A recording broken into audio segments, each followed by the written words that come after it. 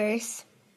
Welcome to Speak and Destroy episode 76. Speak and Destroy is a podcast featuring interviews about Metallica, and I'm your host, Ryan J. Downey. My guest this episode is Metallica, The Club Days, 1982 to 1984, live, raw, and without a photo pit, author Bill Hale. The book collects the multitude of killer pictures of Metallica captured in their formative years by Bill. He was there for 6 of the band's early shows, including their first show with Cliff Burton, the band's last show with Dave Mustaine, and the first ever Metallica show with Kirk Hammett, all chronicled in that book. Megadeth, Another Time, A Different Place, is similarly stuffed with seminal photos and features a foreword by Dave Mustaine himself. Bill and I talk about those shows, those guys, that early scene, and his current life in Hawaii. If you're enjoying Speak and Destroy, or you know what, even if you're not, go into Apple Podcasts, leave a 5-star rating, and write a nice review because those really help. A review like this one by On Way Home. Different stories about the same experience. That's a good way to put it. Great show. Love to hear how different everyone's experience is with the same artist. What you like, what emotion did you have? Everybody's experience is different. Well said. Or this one from JS Williams 312, who says perfect in all capitals. Thank you. If you love Metallica, you'll love this podcast. The stories of what the band meant to people and how it transformed their life are my favorite part. Ryan gets somebody from E-Tit on.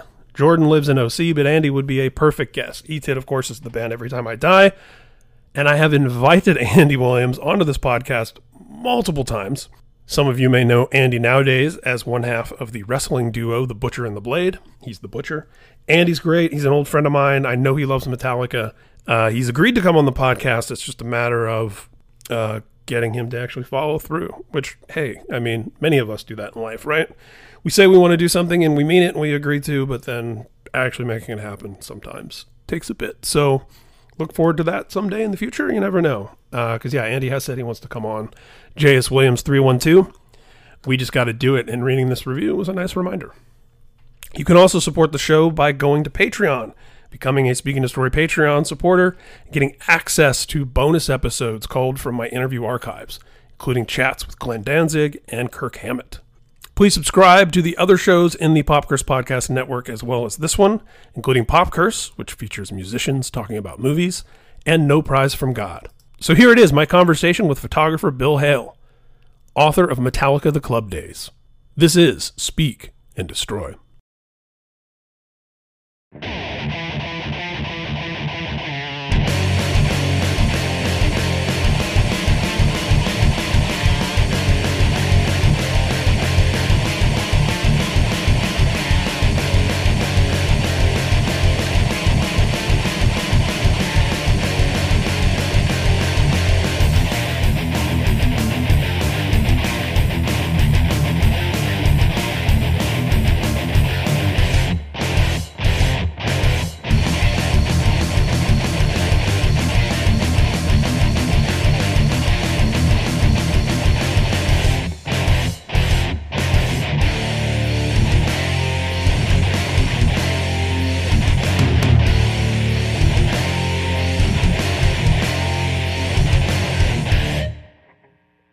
Yeah, it started when I was born. Probably before. My dad was a huge jazz fan, and so there's always music in the house. There's always stuff going on, and it wasn't like normal jazz. It was like the West Coast, cool, Cal Tjader, Wes Montgomery type of jazz. And then I didn't know there was lyrics or vocals in music until like I was 5. And that's when I heard Chuck Berry and Elvis for the first time. It was so music's always been a part of my life, and so has photography. My grandmother was an amateur photographer. My dad was, and it was just natural that I got into it. And where did you grow up? I grew up in a place called Monterey. Oh, okay. Yeah, which is Monterey has a big history of music anyway. The pop festival was there. Jimi Hendrix played his first gig there. The whole Monterey thing, and it was a great place between LA and San Francisco. And so Bing Crosby would bring his cronies up from Hollywood there. And it was, big history full of, good stuff going on. Yeah. On the photo side, it's great. On the photo side, we had Ansel Adams and all these other great photographers living in the peninsula. So it was a good place to grow up as a kid. What were your first shows where you got your feet wet as a photographer? Who were some of the first bands you took pictures of? It was the spring of '79, and the changing of the guard was happening. We didn't know about the new wave British heavy metal just yet, but all the bands that influenced them. So I saw Triumph, Lewis the Cult, AC/DC with Bon Scott, Richie Blackmore, Rainbow, Thin Lizzy, Nazareth, UFO, all within and Kiss, all within 3 or 4 months. Oh wow, that's yeah, that's a handful of extremely important and legendary bands in a short amount of time. Yeah, and that was just that time period where, like I said, the changing of the guard was happening. These guys are finally getting their hurrah. They all put out live albums. I think Nazareth was the latest one. But, you had Alive and Dangerous. You had If You Want Blood. You had Thin Lizzy. It was just a great time to be a teenager and starting to do that. And plus, you could bring your camera into any concert you wanted to.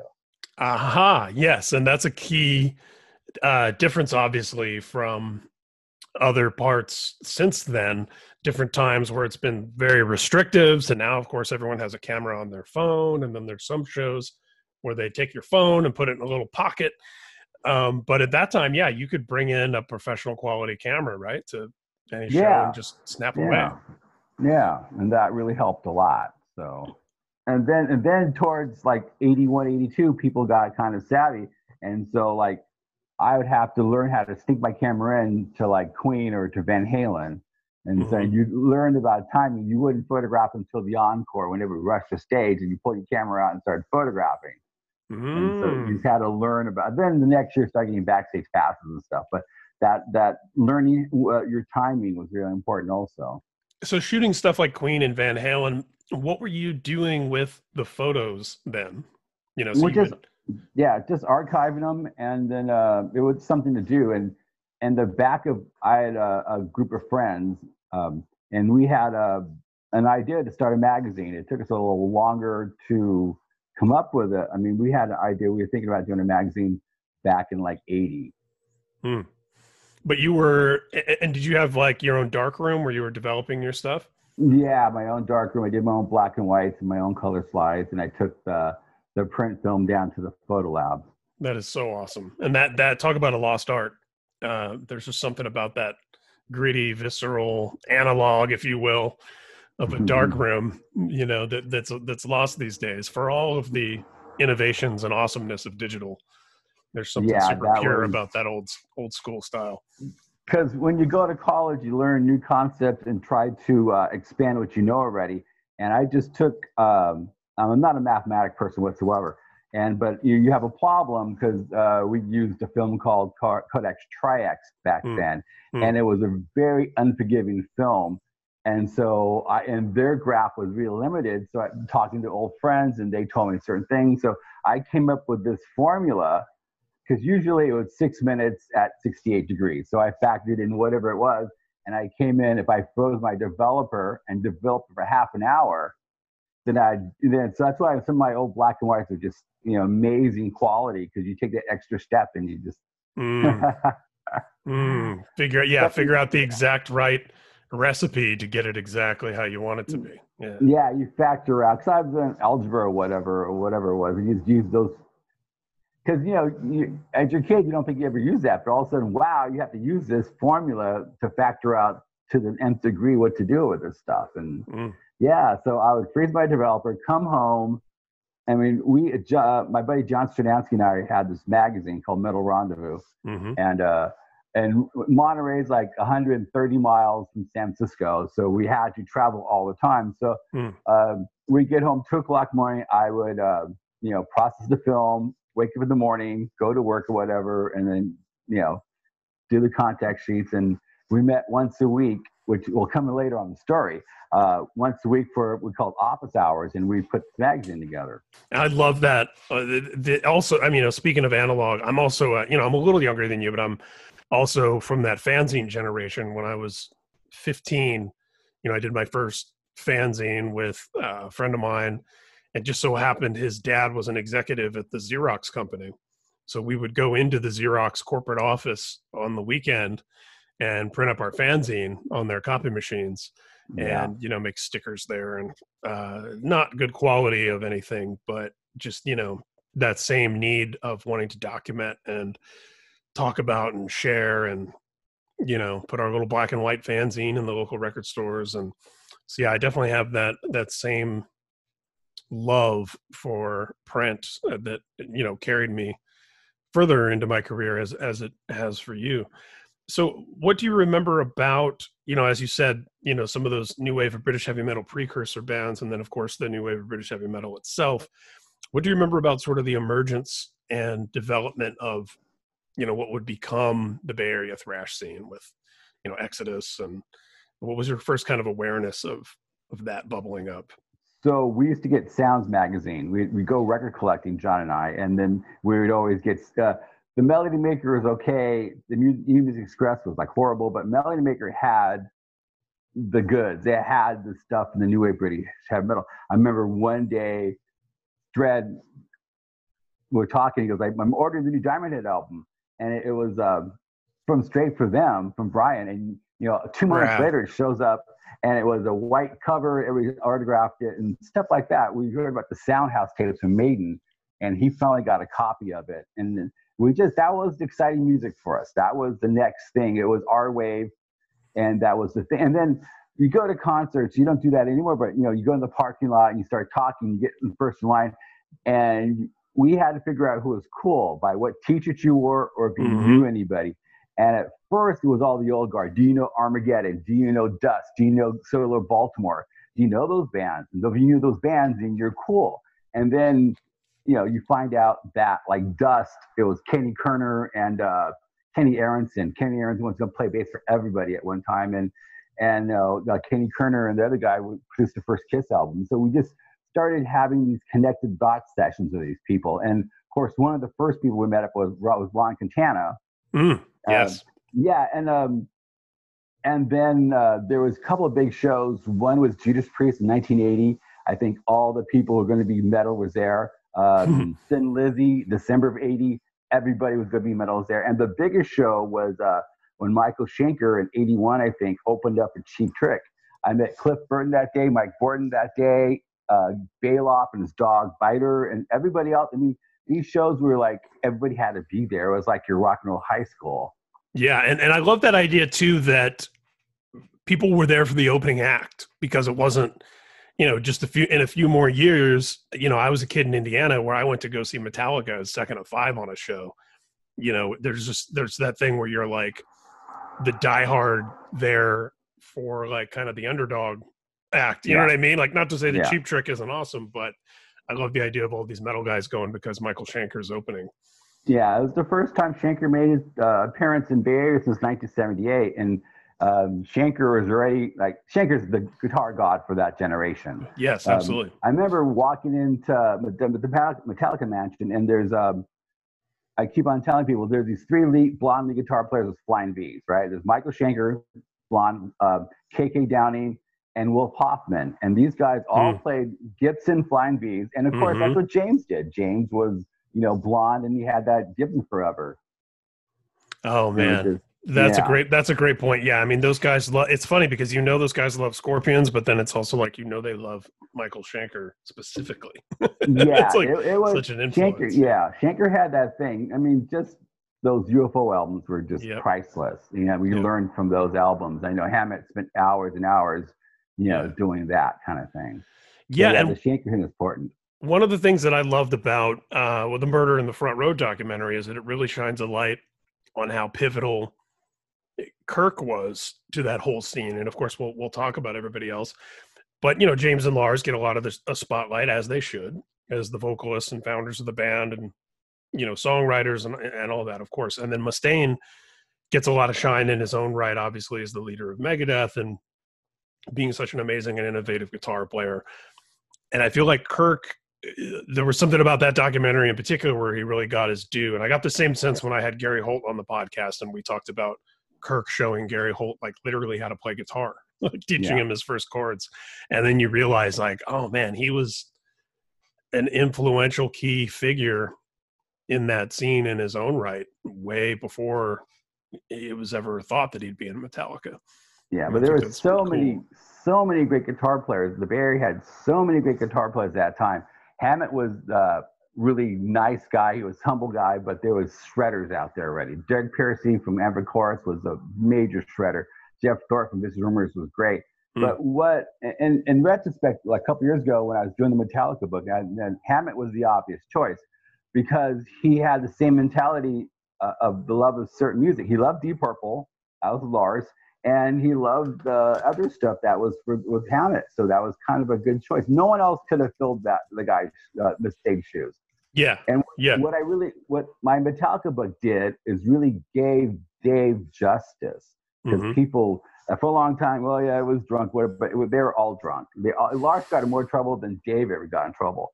But it showed him in his due, which is kind of, especially the timing for all that. The book came out like 2 months before the Rock and Roll Hall of Fame came out and all that stuff. It was just, we didn't plan it that way, but the publisher had, I was really happy for Dave. And so. Yeah, I'm a huge Dave Mustaine supporter, as podcast listeners know.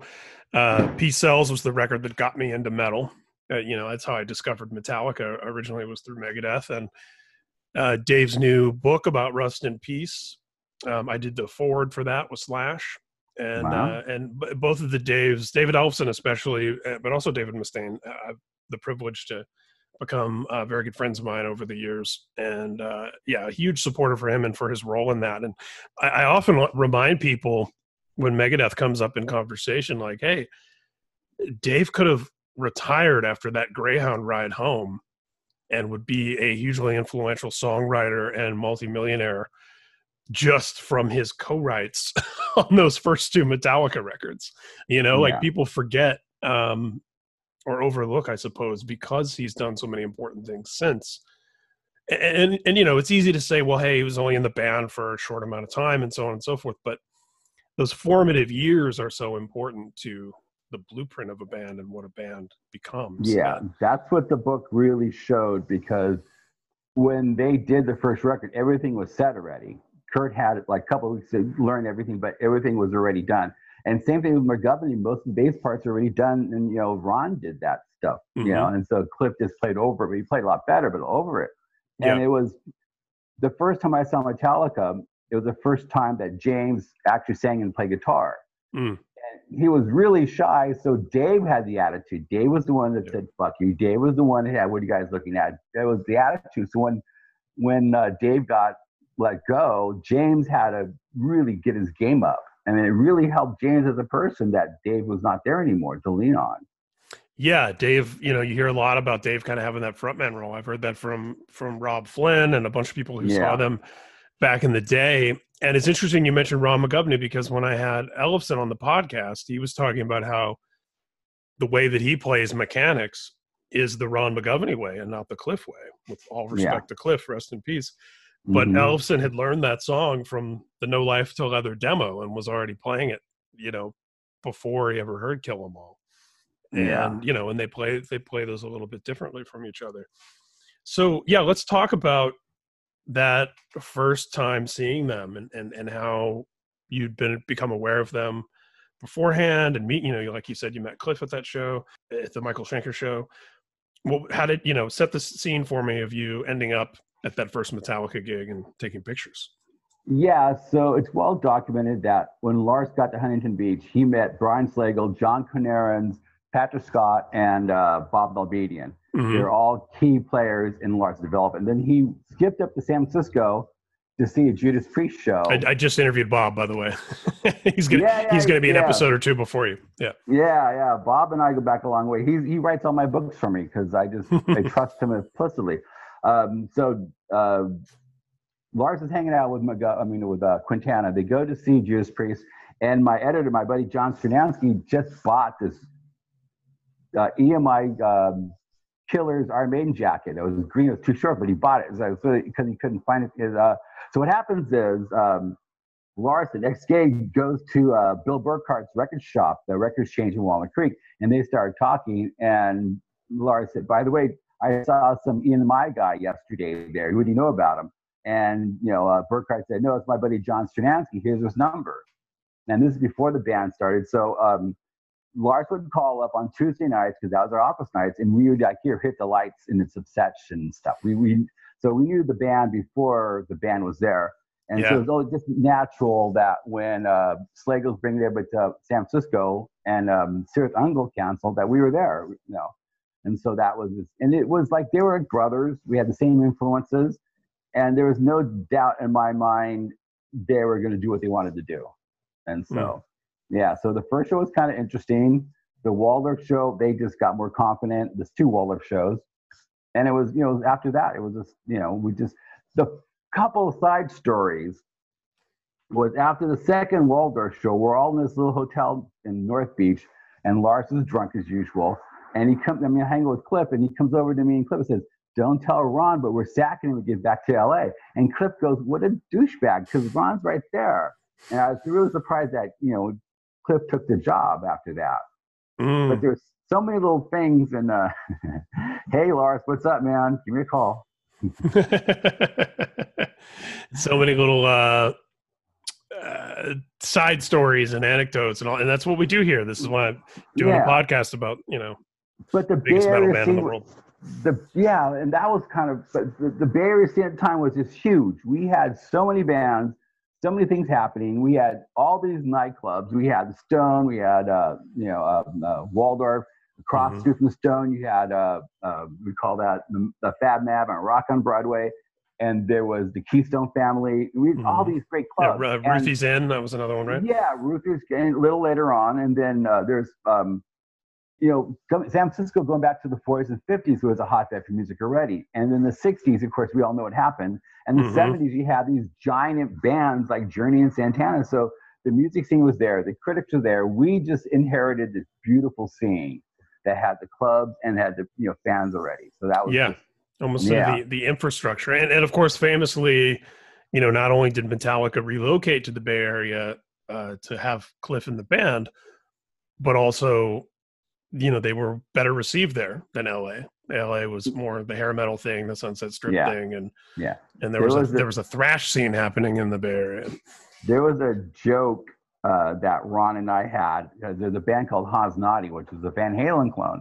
And they moved south and Metallica moved north at the same time. So we decided, we traded Hans Naughty for Metallica. Yeah, I think you won. Yeah. Yeah, of course. That was kind of like, but there were so many guitar players. I mean, I can go on for days to seeing, people are there and stuff. And of course, like Skolnick, it just, and we just like, Gary came into his own once Kirk left and they got Rick in the band. Those two were really vicious together. They were great guitar players together.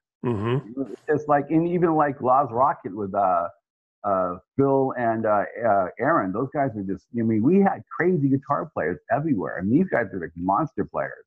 Yeah. And some got records out, some got to be almost okay, but it's the curve. Yeah, of course. Not everybody can be there. And Lars just knew he was going to be a rock star. And since the minute I knew him, I was his attitude. He was a star already. So he didn't have to, I don't know how to explain it anymore, but it was just, he had that thing to him. He was, and he was a hustler and a people person and met the right people and did the right things and had a vision for putting it together. Yeah. And people don't realize how important that is for any band. A lot of times you get bands that are very talented and write really cool songs, and they have this sort of sense of entitlement or this expectation that that's going to be enough. Like, oh, we'll be in the garage and somebody's going to drive by and hear us and give us fame and fortune. And guys like Lars, I think, make that big difference because they realize like, no, there's a hustle. You got to hustle this into fruition, because they had buttons and t-shirts. They only played less than a handful of shows, and the last time they played the Stone, everybody had a Metallica t-shirt. There was it was like he took what's the name, Steve Harris's playbook and ripped off some pages. You get a great logo, get a great name, you get a bunch of guys that are going to follow you, and then always find that person, because they could have gone with Slagle or they could have gone with Mike Varney, but they went with some guy who didn't even have a record label. They went with he didn't have anything, and so that worked out in their favor because they didn't have to worry about a producer changing their stuff. They went in, recorded, and took off. And it was funny because Michael Lago just thinks he discovered Metallica, but no, dude, we knew about him way before that. Sorry, Mike. Yeah, way before. And Yeah, Michael's a friend, and I've had him on also. But yeah, yeah, I mean, things were well on their way. He didn't even sign him on Ride the Lightning. Ride the Lightning was already a thing. yeah, Just, yeah, yeah, um, and he has his role in their history. But yeah, they were certainly yeah, already popping, and had already gotten to a point where they were more than Johnny Z could handle, and that's that yeah. That natural was for step to sure. you know Yeah, yeah. kind of And then of graduate. course Lars, yeah, Lars being European, just taking the band to Europe and just Yeah. that really helped them be roadworthy, you know. Yeah, I think Alex Skolnick was the first person who pointed that out to me, that not just, going to Europe, obviously, but by nature of Lars being, a Danish immigrant to America, he's given the band an international appeal that some of their peers didn't necessarily have, where you have, this Dane on drums and who's doing a lot of the interviews, and and these American guys, and it really crosses a lot of international boundaries just in Yeah, that sense. And I would say, the addition of Robert in the band in more recent years has done a similar thing, where it's endeared them, even more so in South yeah. America and Mexico and California and Southern California. Hmm. And I think that's a really unique uh, part of their tapestry of all the different things that make up their appeal. Yeah, You know. and one of the because they were looking for a lead singer for a long time. I Mm-hmm. mean, they wanted Jesse Cox from Tigers of Pantang, and they met him, and it didn't work out. But that the whole dichotomy is, there was some Japanese bands that changed, like Loudness changed out their singer to American singer, because you can have a certain thing, but if you don't have that American singer, it's not going to work over here. I mean, Yeah. some bands do, but they just had that dichotomy between the British heavy metal and the American stuff. I mean, remember Mm-hmm. hanging out with James, and he was complaining like, "Man, I wrote Aerosmith letters and they never wrote back." And I'm going, "Yeah, because they're probably stoned out of their minds or something." But that's the American versus the European, and that really worked. Yeah, it's Yeah, brilliant. So your book, it chronicles like a half a dozen shows between 82 and 84. yeah. We talked a bit about that first one. If you don't mind going through each of them one by one, I think that'd be fun. Uh, what can you tell me about the second time you shot them? Oh, That's in the book. we were already. It was a lot of people were anticipating. There's a band called Loud's Rocket. It was like the band Mm-hmm. about town. They would bring LA bands up all the time, and so they brought Lars up, and we get there early. We start talking. It's just a weird. And I think Stranansky actually announced them from the stage that day. We're Right. already buddies, kind of thing. It was Yeah. good to look for. And all my shots were from the side of the stage, so I can get.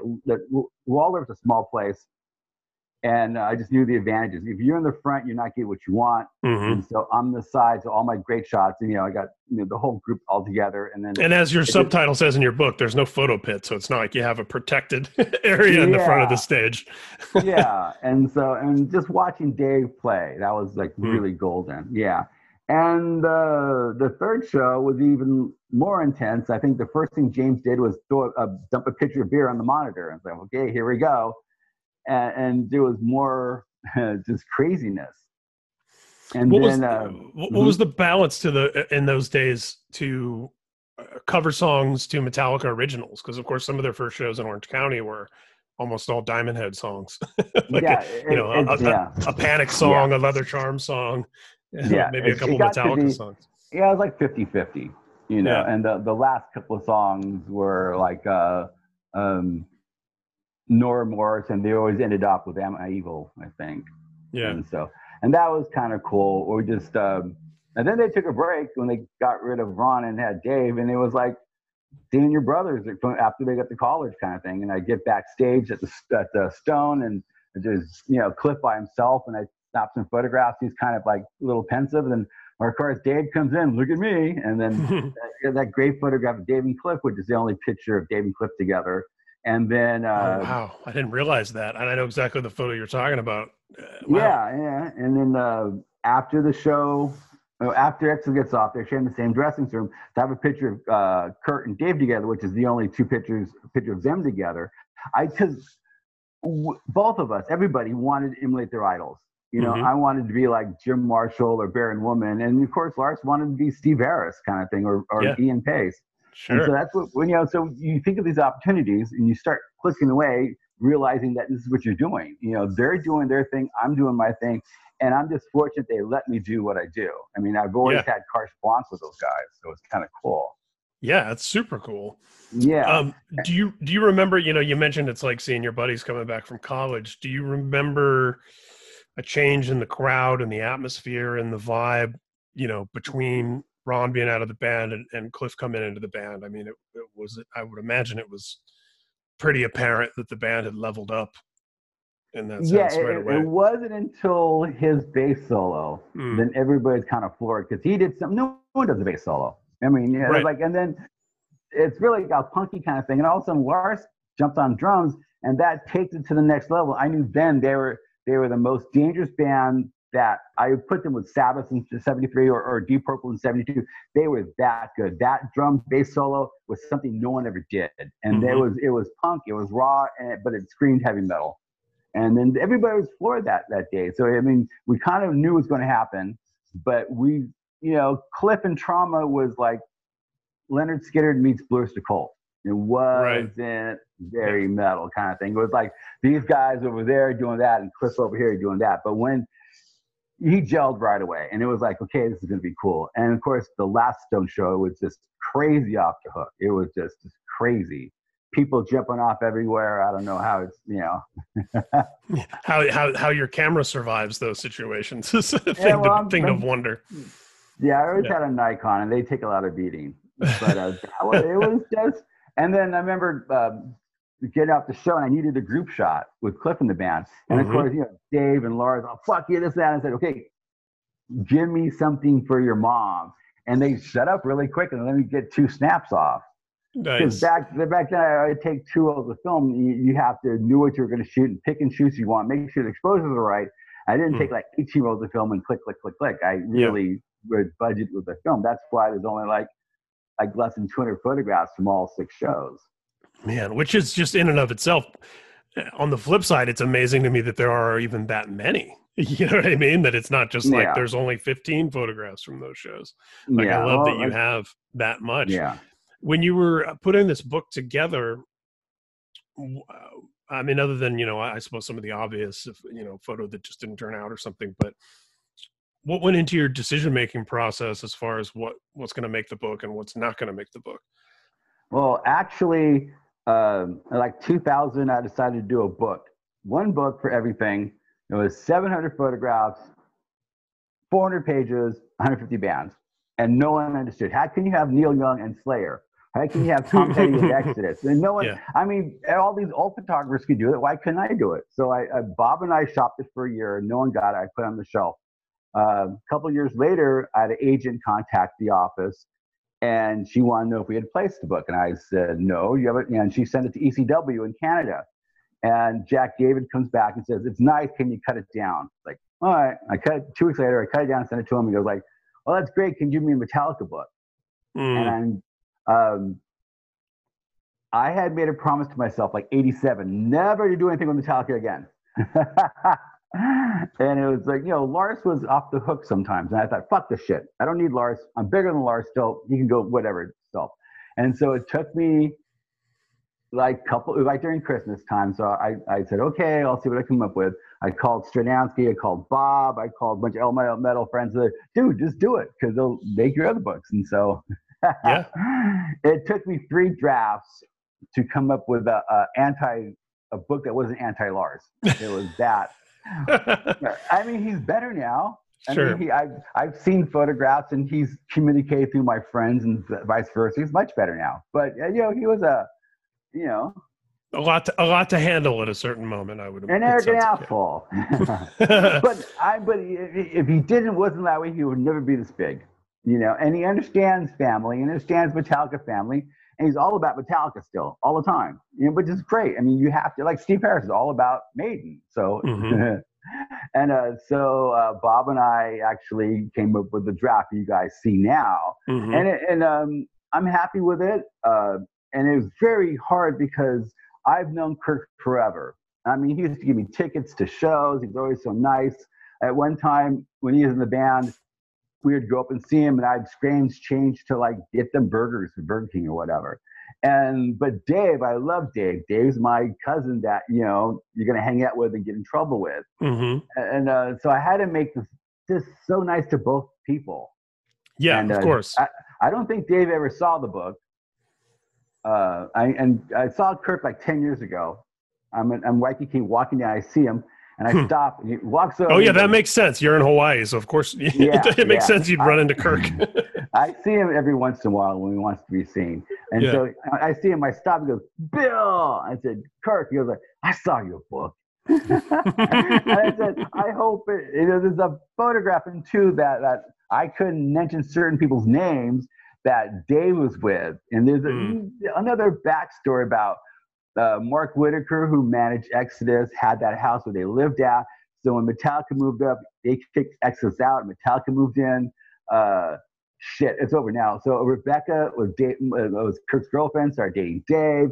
That's why those things where Dave would say, "How's my dick smell, Kirk?"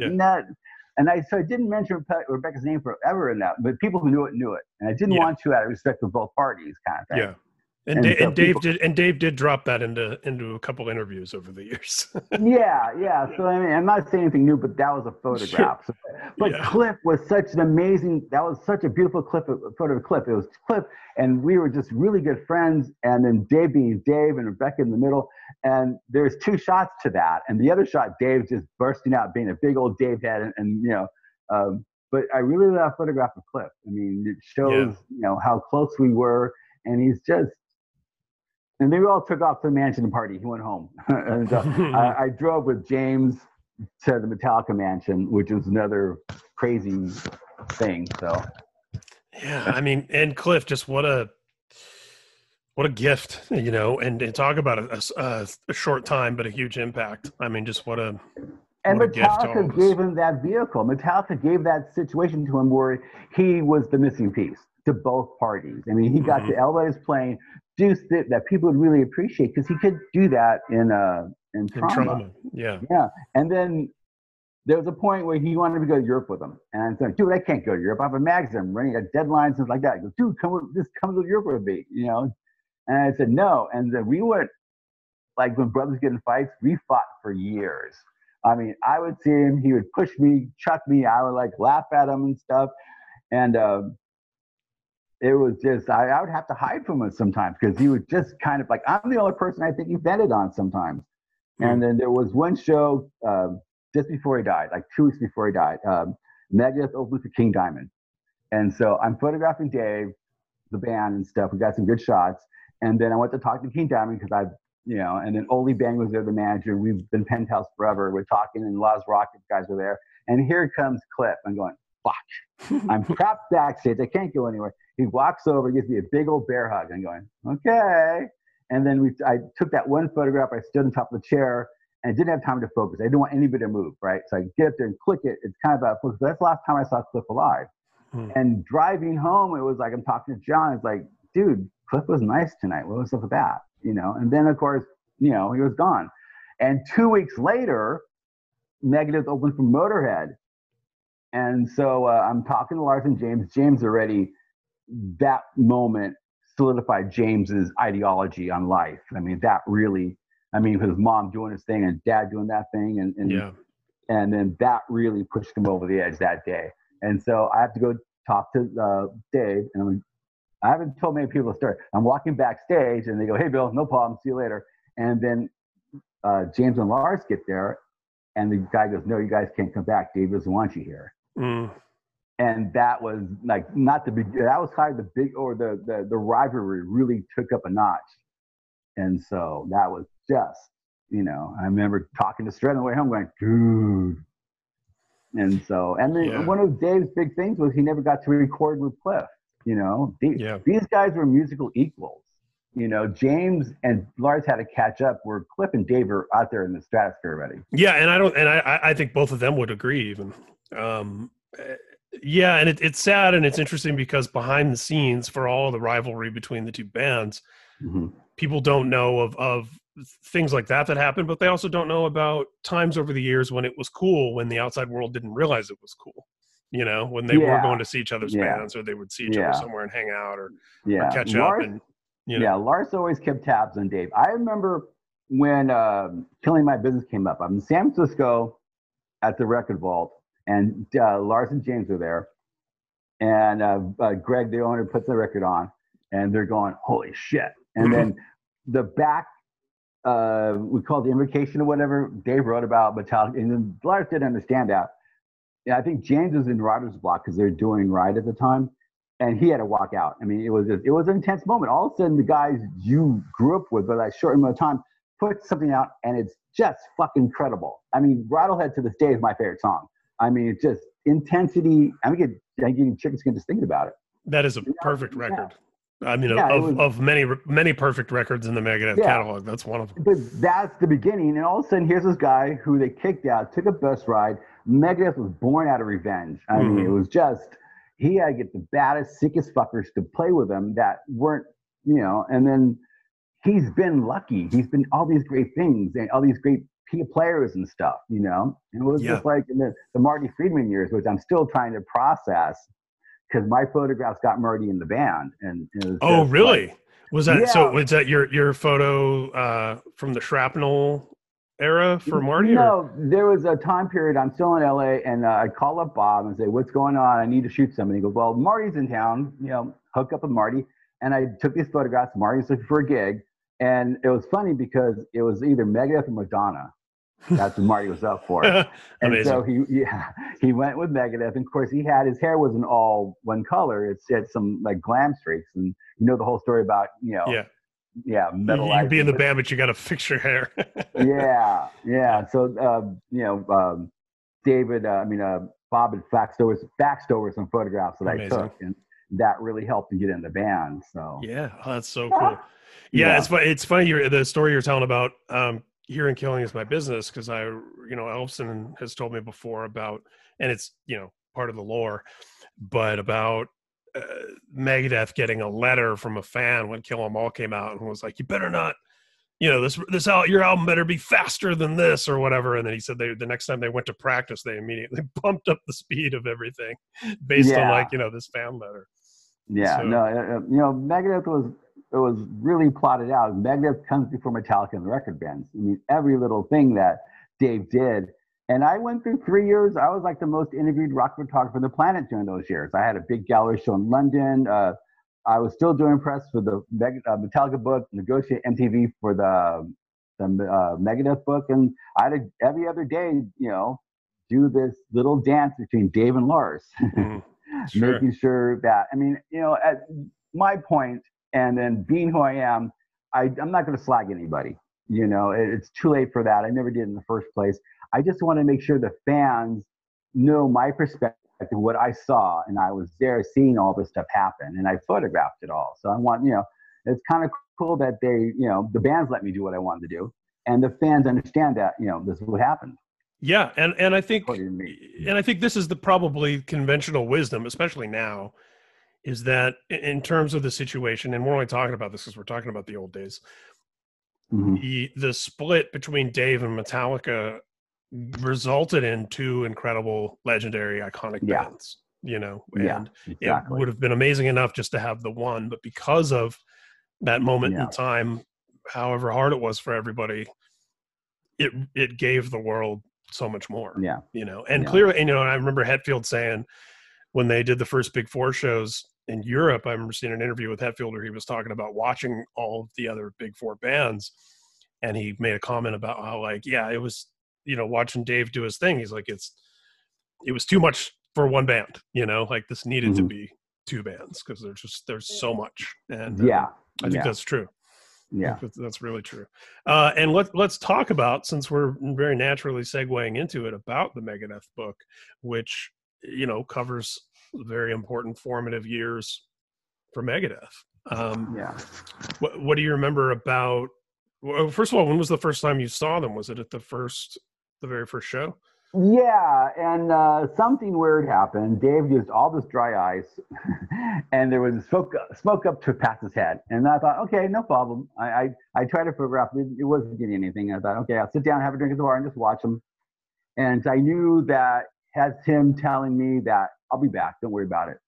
And I have this thing back then because there's so many bands and my time was so limited that like I didn't see the Who because they were past their prime. And there's, you know, if you changed the member or if I didn't think you were or true to your form, I wouldn't see you kind of thing. And so when Dave got rid of Poland and Gar, that was the end of my thing with them too. They had to get rid of those two guys, especially Gar. Right. I mean, it was just, but it was my end of my time with Dave. And I talked to him a lot for a long time. And when coming up to his books, I had like 23 photographs in his book, and he did the forward to my book. Was a good trade-off. I talked to him once or twice after that, but you know, he's been busy. I've been busy. I talked to him for Bob Nalbany tells, you know, I'll say someone said hey, and I'll tell him hey back to him, or if next time you see somebody else. So because Bob's in the mix for everything, and he's a good you know thing to have. But it was just a crazy show. They were great, professional, and there was, you know, no drugs, a little drinking, but Dave was always in control. Maybe because he was around me, maybe. But I know there's other stories that he's out of control there. But all the shows that I did were pretty well controlled. I mean, and those first few shows were Kerry King on guitar, right? You saw those? Yeah, and I saw that, but that was when David did too much dry eye, so I didn't get that. Right.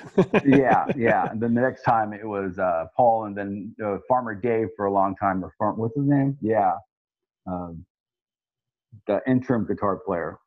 Oh, was that Mike Elbert? Yeah. Yeah, so a bunch of shows with Mike. He was a good guitar player. He kind of looked grody, but and then when Poland came back, he was ready to do it. They were monsters for those few shows. Yeah, the interim guitar player, he was in a band called Malice. Is that the guy? No. Or no, that's Jay. That's Jay from Malice. So before that. That was, No, actually, Jay, before the band started doing anything, Jay was in it for like a split second. This actually, Mike Albert toured with them for like 6 months. Like, okay. Chris, there's some photographs in the book, but I guess, I don't know, Chris had a problem or something. So, but it was always Dave and David, you know. Yep. And Gar was great. Gar was like, I think I explained in the book, Gar was that older cousin that would always give you wedgies. That's how I liked him, but I always kept my distance. I was always leery of him. You know, it's like one of those things. So I'm like, okay. Yeah. And then once in a while, he would be nice, you know. I mean, nicer. So Megadeth is one of those bands where it you know, much like the Jim Marshall being the guitar tech for Metallica and then filling in when James couldn't play, it pays if you're a tech to know the set, because you have Gar's drum tech Chuck, and it ends up replacing him in Megadeth, and then you have Chuck's drum tech Nick Menza ends up replacing him. So it's like you never know. You could get called up to be in the band. So roadies, be prepared. I did have a photograph that Chuck's milling around backstage, so that was kind of a good tie-in for that. Yeah. But, you know, things change, my attitudes change, and Dave's kind of changed a little bit. I mean, Dave, because Peace Out is the first metal single. I mean, that's the first top 10 metal single ever kind of thing. It was great. I mean, it was a good, everything about it. And then it was 87 already, I think, and I was already changing, had to do other things. And we just didn't touring schedules, you know, and I never saw Don Dokken until like Bob's first film, because our tour schedules never met up kind of thing. And Dokken was probably one of the bands I want. George Lynch, I would love to see George Lynch back in the day, because, you know, but it was just touring schedules. And there's a couple of bands I stayed away from, period. You know, so, but and then you know, for me too, there's bands growing up that I missed because I wasn't into for whatever reason, where I look back and now I love those bands and I'm like, oh man, I could have seen them. You know. Yeah. My regret is that the Clash played my backyard. I live like behind the fairgrounds, and the Clash 79 played, and I don't know why we didn't go. And it's the Clash. It's 79. They're at the peak right there, like in the backyard kind of thing, and I didn't go. That was probably my only regret of all that stuff. Yeah, mine's more recent. I was going to go see Heaven and Hell when it was Heaven and Hell, Megadeth, Machine Head, and you know, all bands that I love, and you know, Machine Head are buddies, Megadeth have become buddies, and and it's a bummer. I've seen Dio, but I never got to see Dio with Sabbath. And I don't know why I didn't go to that show. I remember vividly that I was planning to. And that's one of those, you're like, man, if I'd do that one differently. But yeah, I also wanted to talk to you. You know, you mentioned Laz Roggett and some of the other great bands, and I'm also a manager, and my producer client Zeus actually just produced and mixed the Heathen comeback record. That's one of those bands from that area and era, and yeah, I mean, you've shot bands that have been so important to me in my formative years, especially Celtic Frost, Voivod, Overkill. Wow. A lot of those bands. What do you remember, I guess, about sort of the differences in shooting those underground thrash bands versus the other stuff that you've shot? It was all the same. You have a magazine, you have a pre-meeting. Okay, we're going here. I need a cover shot. I need a centerfold. It's going to be a live shot. We're interviewing this person. And so it was, just didn't go to show to hang out. We had a purpose. And so that was cool. Certain things are thrilling. I mean, the first time I talked to Tom Warrior, we had the same shirt on. We had a Legs Diamond shirt on. And I'm looking at him, looking at me, and Legs Diamond kind of thing. And actually, I have 2 more books ready to go. I'm looking for a literary agent right now. I have a thrash book with everybody you just mentioned. Wow. Heathen and all that stuff. I mean, just and then I have a regular heavy metal book I'm calling Power Surge with the Armored Saints and like that. So Tom had agreed to write the foreword to the thrash book, and Caden, my blood brother, is going to do the preface for it. Nice. And I already got Joey Vera and Wolf Hoffman for the metal book. Right. Oh, dude, and having Tom bless the thrash book that's because he's like, I mean, Hellhammer, all that stuff. It's just man, out to the next level stuff. I mean, it's just next level stuff. And Voivod is in there someplace with their I remember the first time I saw them, Snake comes out with a bug fogger. And he's in a full gas mask, camouflage, and he's on stage going, they're like, fuck, this is next level shit. With Blackie and Piggy going off in the background. It's like, whoa. Yeah, I remember when people started talking about the Skrillex haircut. I'm like, Skrillex haircut? That's Blackie from Voivod haircut. Yeah. And actually, there's a photograph of him from one of the shows. It's the cover. I'll send you some stuff. That's the cover to the thrash book so far. It's just metal as you can get. Yeah. Oh, dude, I love it. Yeah, that's my era. That was my formative metal. A lot of the hard rock stuff I actually went back to as an adult because I went right from punk and new wave into thrash. And I kind of leapfrogged the hard rock stuff, and I thought, it's poser stuff, poser bands. And and then I got older and was like, oh wait, this is actually really cool. Yeah. But that was funny because I got to do everything. I mean, I'm the first one that gave one of the first people to give Poison, press. My photograph, I have a full color photograph of LA Guns was the first color photograph they were published.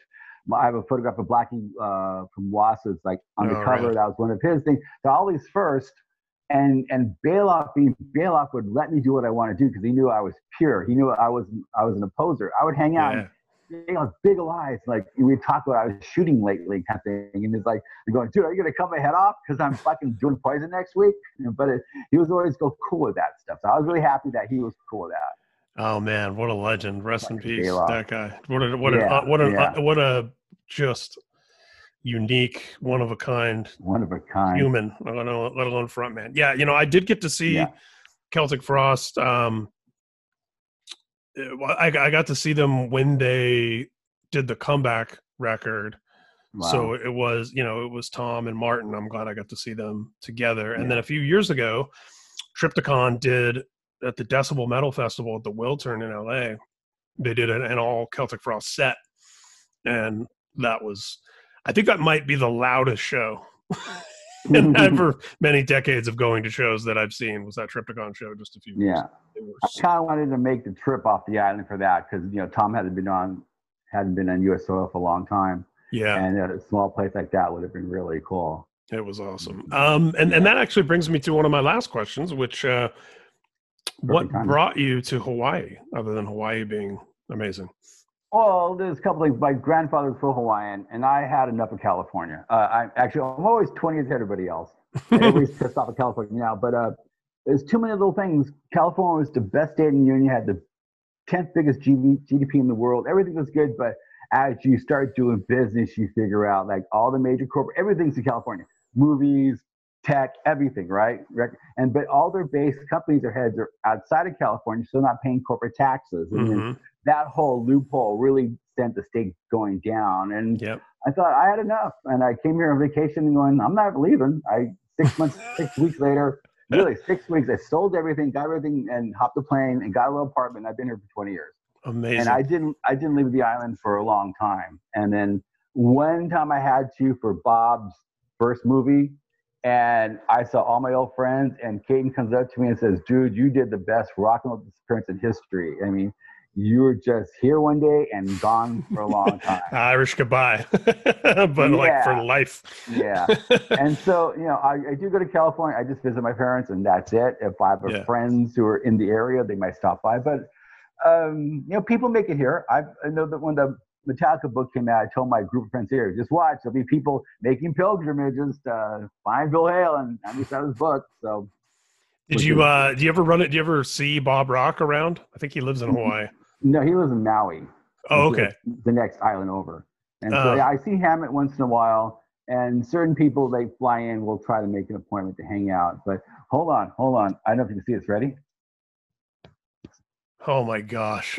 Yeah, I'm living at my buddy's beach house right now because I got out of Waikiki. So it's just me and the ocean and like 8 chickens. And I'm trying to get I'm running a project for Gibson right now. Dave Grohl wants photographs. I photograph houses for my real estate agent. So I've been nonstop for like, I don't know how many weeks.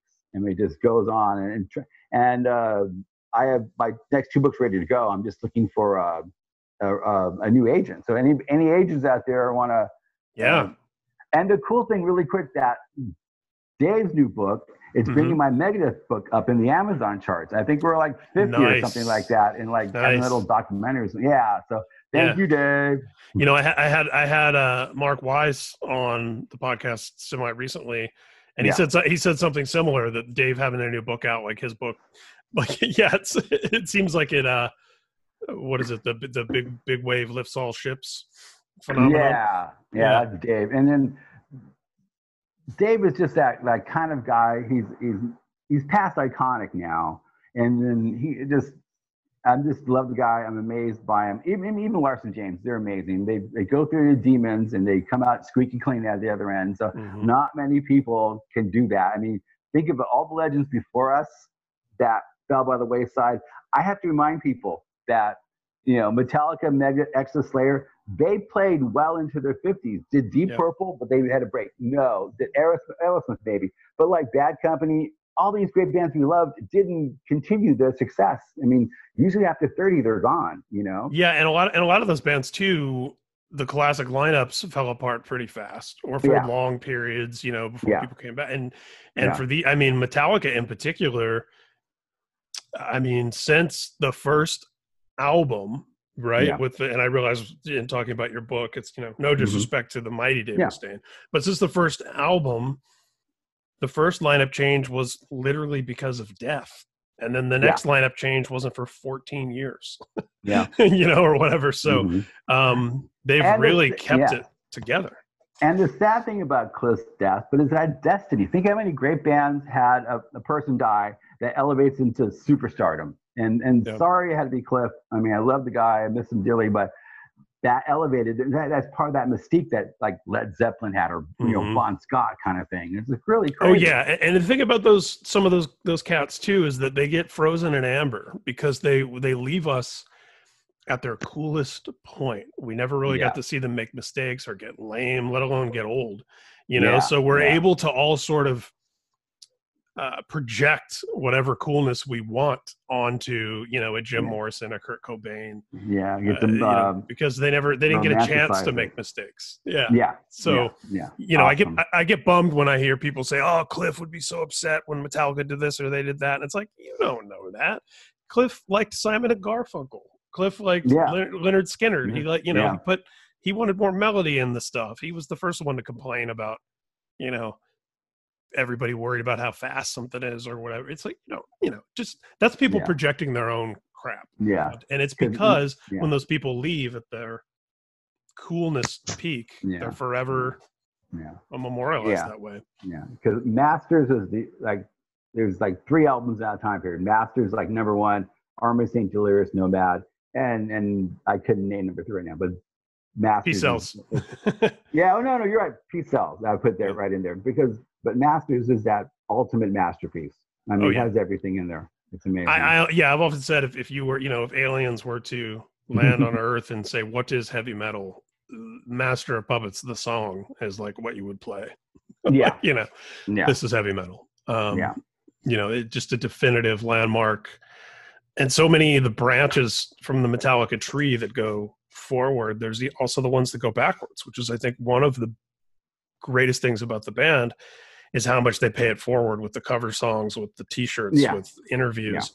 They've never pretended for a second that their band existed in a vacuum. They've always said, nope, we love these guys, we love this band, we love this band, we combined it all, we made this, and they celebrate those guys. And, I've had Brian Tatler on the podcast, Animal from Anti-Nowhere League. He has one of my favorite stories because he had quit music and was working construction.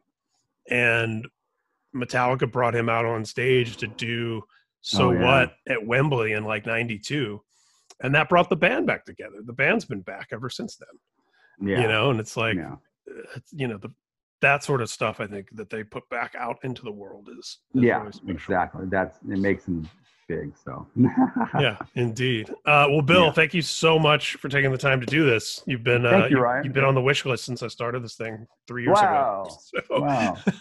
I know we talked a long time ago. But did. Thank you so much. Yeah.